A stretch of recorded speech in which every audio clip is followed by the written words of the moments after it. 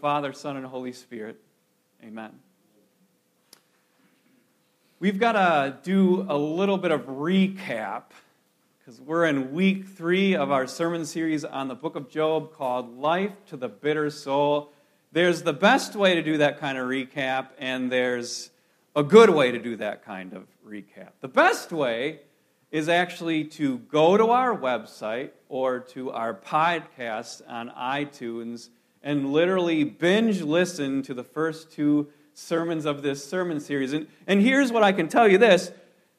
Unlike when you binge watch on, say, Amazon Prime or Netflix, you won't feel gross after doing so. In fact, your soul will thank you for it.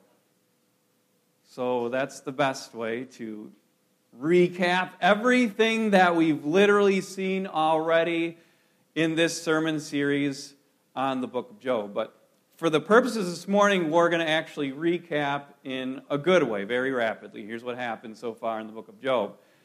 At the beginning of the book, Job was one of the richest men to ever walk on the face of the earth. He had lots and lots of animals and a beautiful family, 10 children. And then, in the span of maybe 15 minutes, he literally lost it all. All of his animals got carried off, and all 10 of his children died, and his wife thought that his breath stunk. I love that line in the book of Job.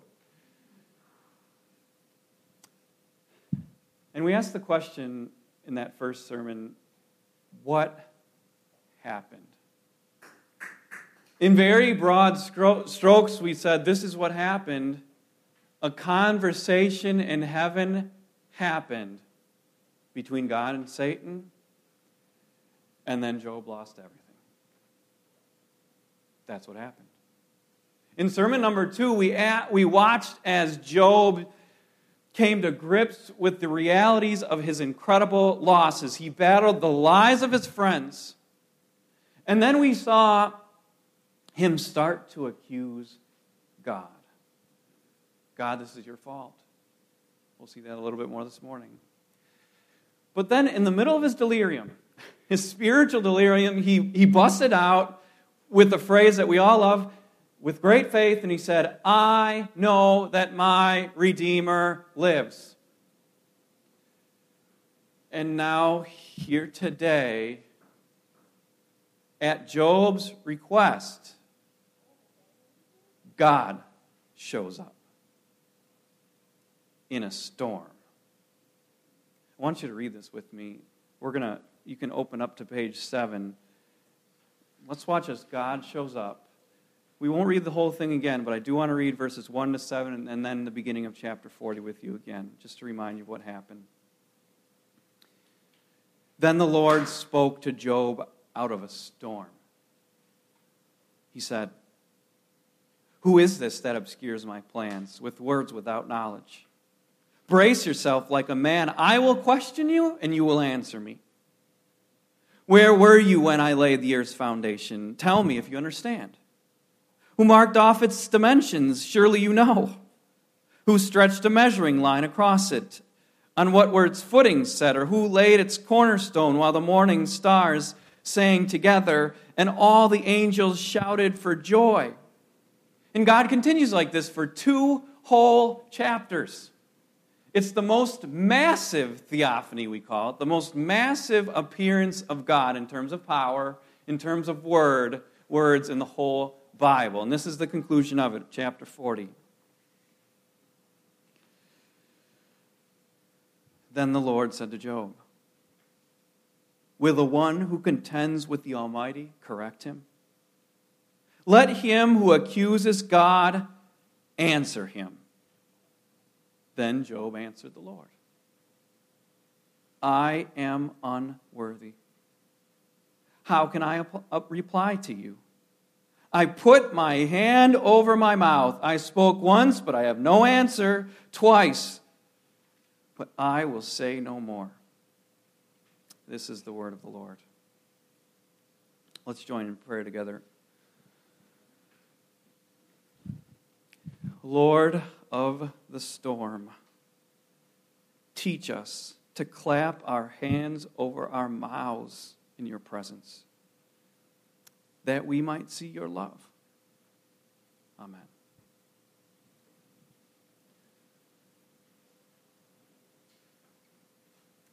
Does the calm come before or after the storm? Maybe it's obvious how my mind began to answer the question, because here the Lord comes, well, in a storm. So that question began to burn in my heart. Does the calm come before the storm, or does it come after the storm? And so I went to the right place, right? I Googled it. And an interesting thing happened. I began to type in the calm. And Google's got this neat feature called autocomplete, and different options came up, different searches. There was 4, actually. One of them said, "The Calm," and it was completed with Drake. Apparently, the Canadian singer called Drake has a song called "The Calm." I've never heard it before. There was also another option. There was one that said "The Calm Approach."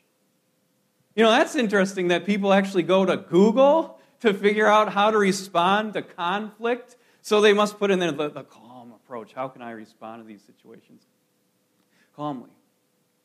But the top 2 autocompletes were the following: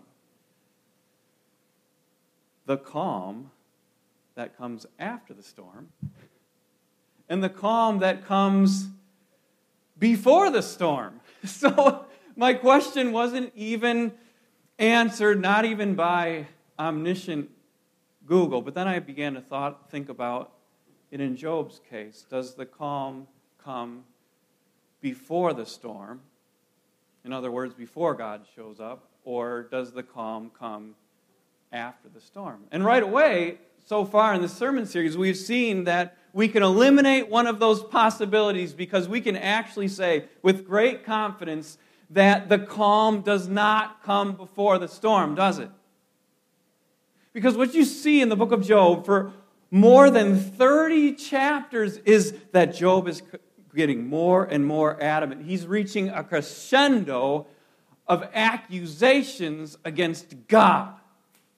God, why have you done this to me? In other words, his heart is actually getting less and less calm and more stormy, until he reaches this high point. He says, "Oh, that I had someone to hear me. I sign my defense. Let the Almighty answer me. Let my accuser put his indictment in writing." So I'll put the question to you.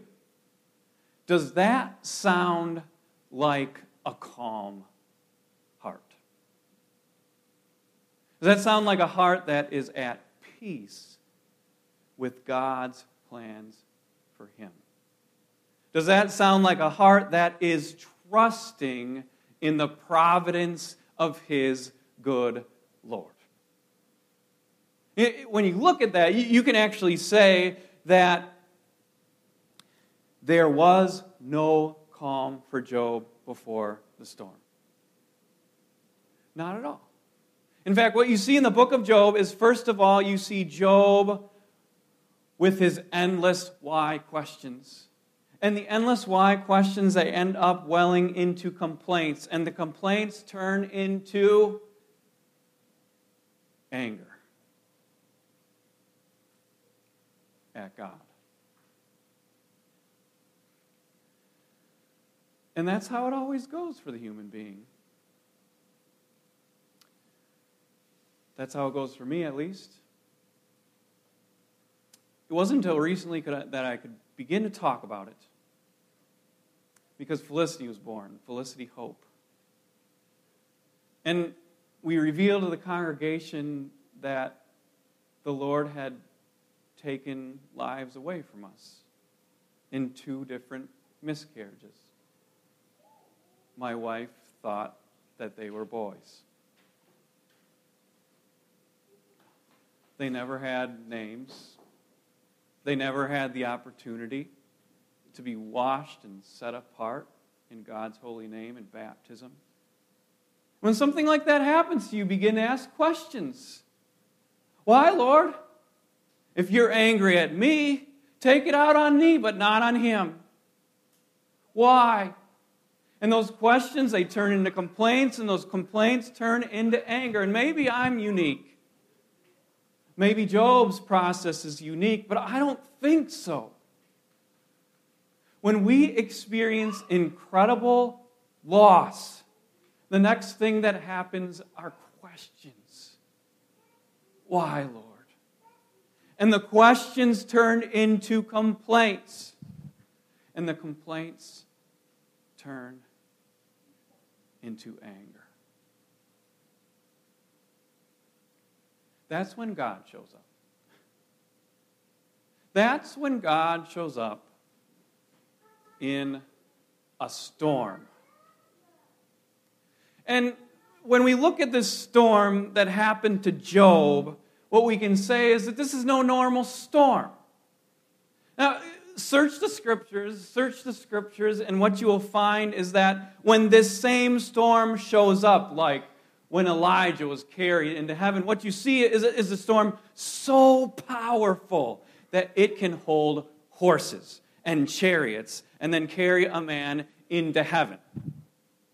Search the scriptures, and what you find when the same storm, the same theophany, the same appearance of God happens is that the same storm shows up in the book of Ezekiel, and in this massive storm with thunder and lightning, it is carrying these massive, giant creatures. These storms, when God shows up, so powerful.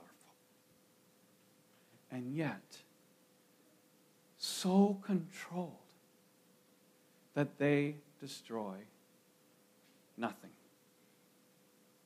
I've lived in New York City now for 8 years, and we have never seen a storm like this in my time here. And we have seen Hurricane Irene, and we have seen Hurricane Sandy. It wasn't the smartest, probably one of the stupidest moments of my life, but I decided to go out for a run in the middle of Hurricane Sandy, and I'm crossing the bridge going to Roosevelt Island. I remember the tide rising, and I remember that wind, but I was in no danger at all of being picked up and blown away, as powerful as that storm was. We have never seen a storm like the storm that Job was experiencing. Not even close. What we have here is a storm incredibly powerful, totally controlled, and even communicative. Because out of the storm comes this voice, and here's what the voice says. The voice says, "Who is this that obscures my plans with words without knowledge? Brace yourself like a man. I will question you, and you shall answer me. Where were you when I laid the earth's foundation? Tell me if you understand. Who marked off its dimensions? Surely you know. Who stretched out a measuring line across it? On what were its footing set? Or who laid its cornerstone while the morning stars sang together and all the angels shouted for joy?" Understand this, we have to understand something about the Supreme Court of the United States. Before a case is heard in the Supreme Court of the United States, the plaintiff must have standing. They have to be able to bring the case before the court. Now, probably the most ugly example of this is when Dred Scott brought his case to the Supreme Court, and they decided not to hear the case. Because they said, you have no standing. In other words, you're not a real person. You can't argue your rights underneath the Constitution of the United States. You know what they did? Supreme Court threw the case out. They had no standing. Now, what's happening here is a similar thing.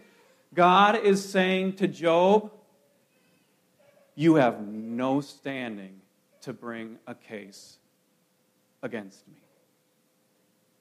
And he tells him why. Were you there when I laid the foundations of the earth. Job, do you have any wisdom that is greater than mine? Job, can you instruct me about not only how to make the earth, but how to run it? Job, tell it to the storm. If you can, I will hear your case. If you can't, then clap your hand over your mouth. And Job's response is the following. He said, I am unworthy. How can I reply to you? I put my hand over my mouth. We've been waiting for this to happen in Job's life. We've been waiting for him just to shut up and trust. And it doesn't happen until the Lord shows up in the storm. And Job, he gets so calm inside, he gets so humble that he demonstrates it on the outside. And he claps his hand over his mouth. You see, Job needed this. He needed the Lord to come and say to him, I have got this. Look at my massive power. Understand my wisdom. Understand that I have a plan for your life.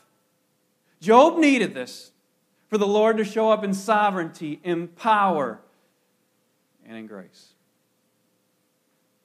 And so for Job, the calm came after the storm. Kids need this sometimes. You know this, parents, that kids need this sometimes. That sometimes they're just so out of control, so tired, kicking their feet on the ground that you know what mom and dad need to do? They need to go into the room and say, we got this, wrap them up in their arms and give them a hug. Demonstrate their power and control, and in the middle of it, their love. You know what those kids do?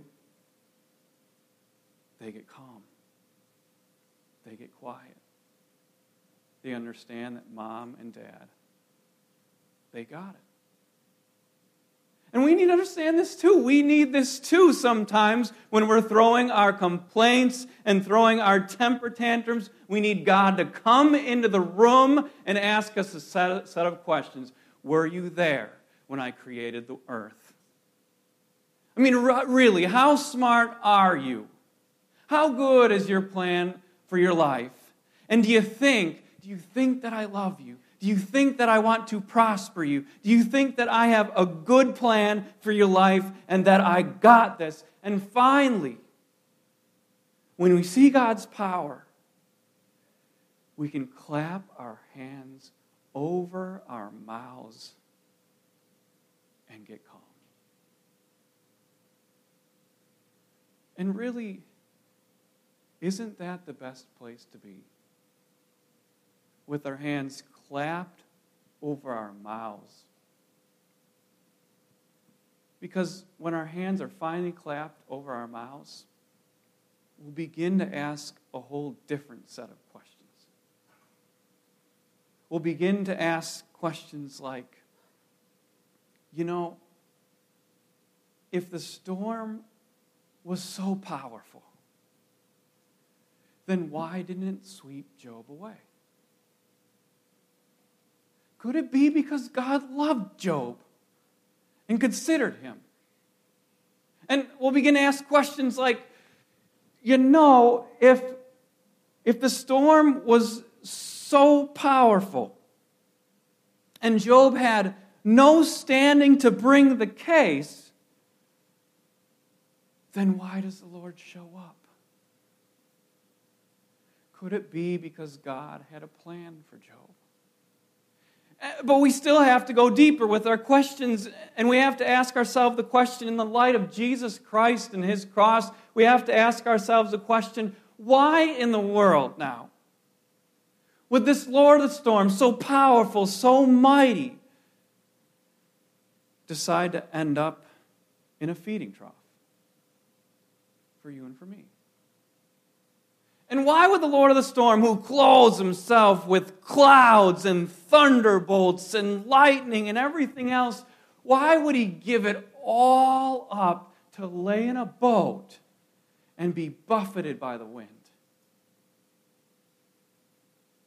Could it be because he had a plan to save you? And why would this Lord, this God Almighty, the creator of heaven and earth, why would he give it all up to experience worse suffering and to save you through it? Why would he do that? Could it be because the Lord of the storm, so powerful, so mighty, loves you so deeply that he's going to guide you and direct you and plan for you to be prospered eternally? Isn't that the reason why? So here's what God's word would say to you today, brothers and sisters. This Lord of the storm, observe him and be still.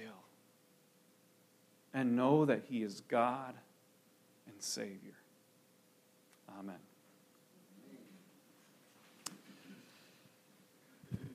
Please stand.